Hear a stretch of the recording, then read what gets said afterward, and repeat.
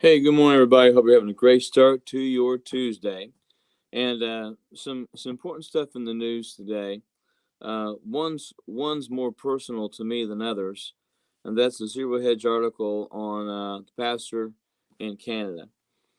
Pastor Artur Pawlowski troubles with the Canadian authorities began long before his sermon to commercial truckers, encouraging their peaceful defiance against what he thought was oppressive public health care mandates for COVID-19.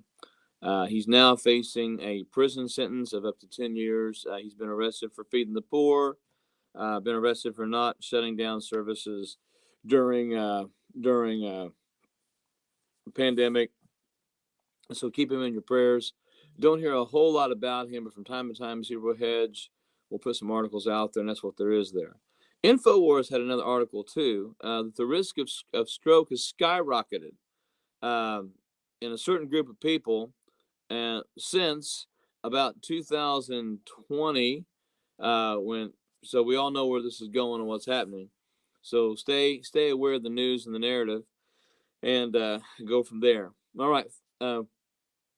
Many news agencies are saying Devon Archer confirms Joe Biden lied about knowledge of Hunter Biden's business dealings, and the fact that the Department of Justice wanted to arrest him before he was able to go before Congress and testify says a whole lot. And I don't know at what point the Department of Justice is going to say, you know what, our image is pretty bad in America. Maybe we should settle down a little bit. But it's there. Also, WND News has put some stuff out showing people intentionally setting fires in Italy. And also, there's other ideal video out there, drone footage of people starting fires and saying, oh, it's climate change, global warming. So at least we know what's happening there. Also, Illinois Governor Pritzker allows non-U.S. citizens to become police officers with a new law. Now, this is fundamentally a bad idea. You got people who are not citizens, who have no regard for our laws, now enforcing the laws. Not good there. Zero Hedge had a great article called 10 Signs the Mainstream Media is Not Telling You the Truth About the Economy. Worth your time, worth looking through, because there's some crazy things out there. And you may have seen this in InfoWars has put this out. I think also News Target. A UK weatherman, this is not United Kingdom, this is United Kingdom, pays with cash at a cashless convenience store. Went to buy strawberries, paid in cash. They weren't going to take it. They called the police. So he lays down the exact amount of money he needs to pay for the strawberries and starts eating them. It's a funny video to watch. Infowars had another article. What could it be? Mainstream media shocked by 30% increase in heart attack deaths among ages 25 to 44. What could it be? What could possibly be the primary factor involved with this? Well, news won't tell you that, but nonetheless, we know. And Vice magazine, scientists control human DNA with electricity and leap forward study reports. Once again, we're going to start seeing more and more steps over the line. There's only so far that people in humanity and science will be able to go, but the point is, they're playing God, and they're playing God with a whole lot of things, and not just their own lives, but their own, with ours as well. So, and you may have also been following. John Kerry has been demanding that agriculture now does emission cuts, and we got to do something about agriculture and all this food that people are producing, because it's causing unsustainable damage. And so he'll get in his jet and fly over the world to tell people that, but nonetheless, a lot of people are coming out saying if this happens, then the country's going to bankrupt. It's going to bankrupt every farmer in America. So those things are happening. So things are going on, folks, that should get our attention and keep our eyes focused on things that are happening. Hey, going to be at the Revelation chapter 2, verses 18 through 28 today. Church in Thyatira. It says, "And to the angel of the church in Thyatira write the words of the Son of God, who has eyes like a flame of fire and whose feet are like burnished bronze." So already the characteristic of who Jesus is, those burning eyes, those flaming eyes of truth, feet like burnished bronze that bring the truth. He says, "I know your works, your love and faith and service and patient endurance, and your latter works exceed the first. But I have this against you. You can do a whole lot of great things, a whole lot of good things, and still God can be in the background going, hey, what about this? What about this? What about this closet? What about this door here? What about this room? He said, but I have this against you, that you tolerate. Now, that word tolerance, tolerate, in today's culture and world means a whole lot of different things than it used to. When you tolerate things, it means you put up. Some of you tolerate people that you deal with at work. Some of you tolerate situations that are going on in the nation. He said, but you tolerate that woman Jezebel. That woman Jezebel. So within the just like in the Ephesian church here in Thyatira, they were praised for their spiritual growth, but they compromised in some of the spiritual matters. They compromised in some places that were you cannot compromise. There was tolerance of unbiblical teaching and immoral lifestyles, and it's allowed to go on. They wouldn't talk about it. They wouldn't address it. They wouldn't say, "Hey, brother, sister, we need to address this. You can't do this in the church." But they were. And John in the setting calls the one particular person Jezebel. And Jezebel is a name from the Old Testament. It basically lines itself up with false worship, false hope. Jezebel was a very, very sensual person, very manipulative in the control of people and situations. And there was some accepting this very, very seductive teaching. And please understand, folks, that a lot of false teaching is very, very seductive. It will have some type of, it will sound good, but there's something going on, but there's a hook to it. And it will bring great harm to believers who will tolerate it. It will bring great harm to sincere believers who will tolerate it. So you gotta watch out for this stuff. And literally, Christ condemns this Jezebel in the church. He says, "Hey, she's going to kill you. She's going to kill the spiritual fruit that's happening in the church. She's going to dig up the roots of the plants and then throw them out in the yard so they all wither up and die." And he says, "Those of you who tolerate her and have turned your back on God, you better repent. You need to repent." He said, "You tolerate the woman Jezebel, who calls herself a prophetess, and is teaching and seducing my servants to practice sexual immorality, to eat food sacrificed to idols." In other words, Jesus says to this flat out to this church, he says, "Look, you're allowing this person to teach in your sanctuary, teach in your synagogue, teach in your church, and she's tearing it up. And by doing that, she's tearing you up. She's this is not the best thing you can be doing or should be doing. You need to confront this. You tolerate her. Don't tolerate her. Confront her. Kick her out. Get her out. Chase her out of town." He said, I gave her time to repent, but she refuses to repent of her sexual immorality. So here we know that God spoke to her. God basically came and he said, "Hey, you need to stop this." And she refused to repent. In other words, she was stubborn in spirit, hard-hearted, stiff-necked. All those Pharisaical, characteristics were there. I gave her time to repent, but she refuses to repent of her sexual immorality. And in the church world, that's why we see the LGBT stuff getting so big and so blatant in our face, because this is blatant sexual sin. These lifestyles are blatant sexual sin. And so when we confront them, they say, "Oh, you just have no tolerance." And that word tolerant is not a word, there may be different denominations, fellowships, face different ideas on theology. And some of those ideas on theology can impact and affect your salvation.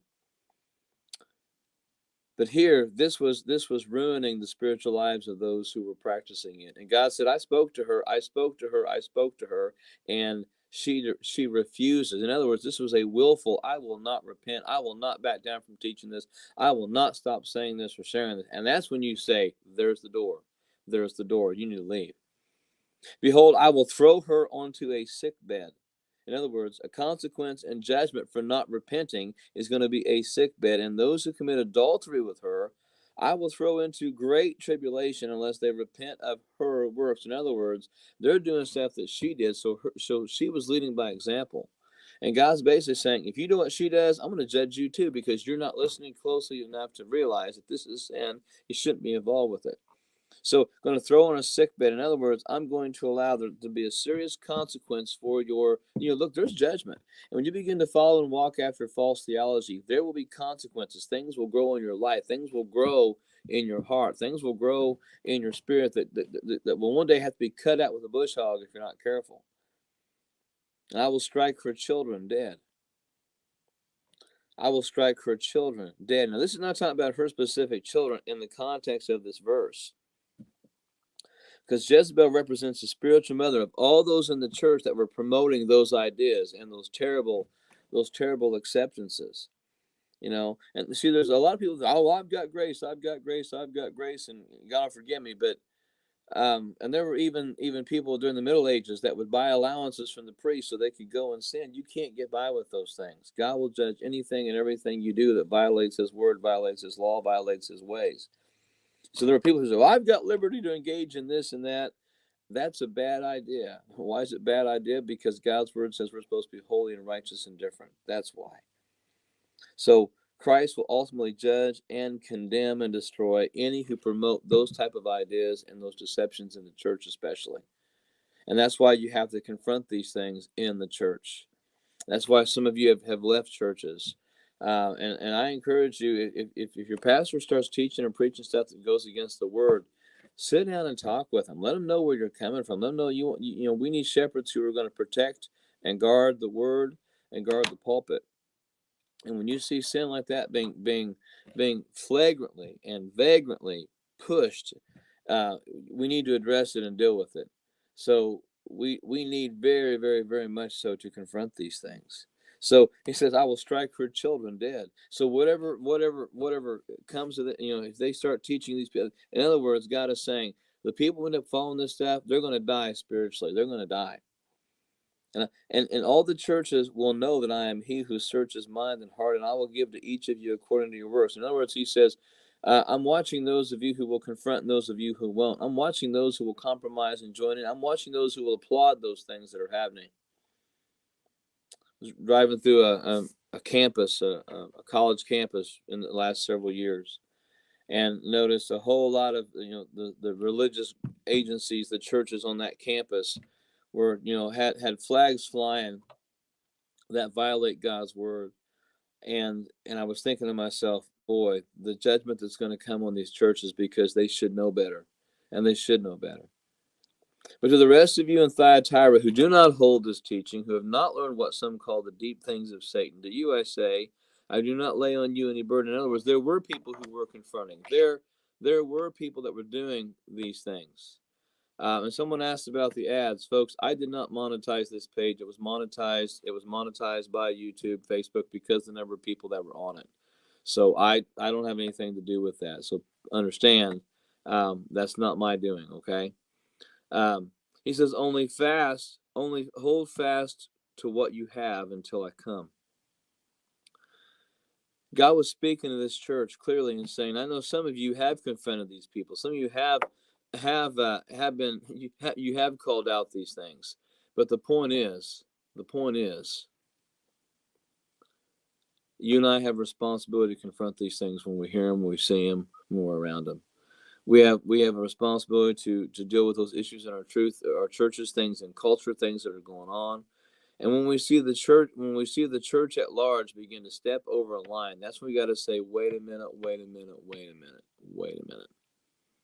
Can't do this. Because God says, I'm going to honor you. I do not lay hands on you of any other burden. In other words, God says, I know you're doing what you're supposed to, but there are some in your church that are not. There are some in your church that are not. And so that's the point. Make sure you're speaking the truth in love. Make sure you're confronting those things you see that don't line up with God's word. Only hold fast to what you have until I come. And he basically says, there are consequences for our lives, and those things will play out. And then he says, the one who conquers and keeps my works until the end, speaking of stay faithful no matter how bad it gets or how hard it gets, to him I will give authority over the nations. And the Bible says we will rule and reign with Christ. It's during that millennial reign of Christ, that 1,000-year reign. And he will rule them with a rod of iron. And the he there is not capitalized, speaking of us, that we will have leadership and authority. He will rule them with a rod of iron, as when earthen pots are broken in pieces, even as I myself have received authority from my Father. Jesus says, you will rule and reign with me, and I will give him the morning star.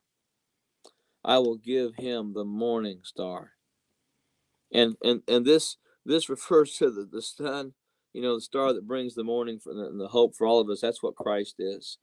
He's also called in Malachi 4:2 the Son of Righteousness. He brings us into God's light. He brings us into eternal life. And the prophet Malachi also referred to that sun as having healing in its wings. So when we share who the morning star is with the world around us, we're giving them hope, we're giving them help, we're giving them healing, and we're being faithful to give that message. And so Jesus speaks to this church in Thyatira and he says, hey, some of you are tolerating this stuff you should not be tolerating. And those of you who have been confronting, stay faithful, keep doing what you're supposed to do, because all those things matter. All those things matter. So folks, let's pray. Well, I'm asking that you would encourage each of the people that are on here, including myself, to continue to speak the truth in love, confront the truth, confront the things, the falsehoods that are out there. Help us to speak up when we need to speak up. Help us to stand out when we need to stand out. But help us to always confront those falsehoods and those lies the enemy is pushing. And Lord, there are Jezebels in the church. There are Balaams in the church. There are all sorts of crazy things happening in the church today. And I pray you just give us the wisdom to confront the things that need to be confronted, and the courage and the fearlessness to stand up and say, that's not in the Word. That violates God's Word. Help us, Father, to have the heart and the passion that we need to have, and recognize the things that you want to do in us, with us, and through us, so that we can confront these things. And Lord, Jezebel was big in this church. That spirit, that Jezebel spirit, was big in the church. And I also pray, God, we won't go chasing crazy things or weird things, but we'll know the Word well enough. We'll know the authentic. We'll know the genuine. So when we hear the truth misaligned and twisted, that we can stand up and say, that's not what it says. God, give the church courage. Give the believers courage. Give pastors courage to preach the truth and speak the truth. And I pray for Pastor Arthur there in Canada. Lord, this man has stood strong in the face of adversity, and now he faces 10 years in prison. I pray you keep your hand upon him and his family, be with his wife and his kids, and help them to be able to work through all that's going on. I pray there's a support system for them. But Lord, I also praise you for having pastors that are willing to convert the truth to the point, Lord, that they might be arrested because of what they're speaking. And Lord, within the medical world right now, I pray you continue to wake people up and shake the narrative. I pray you continue to shake the houses. Shake the houses, Lord. Let people be reminded that their house has to be built on a foundation.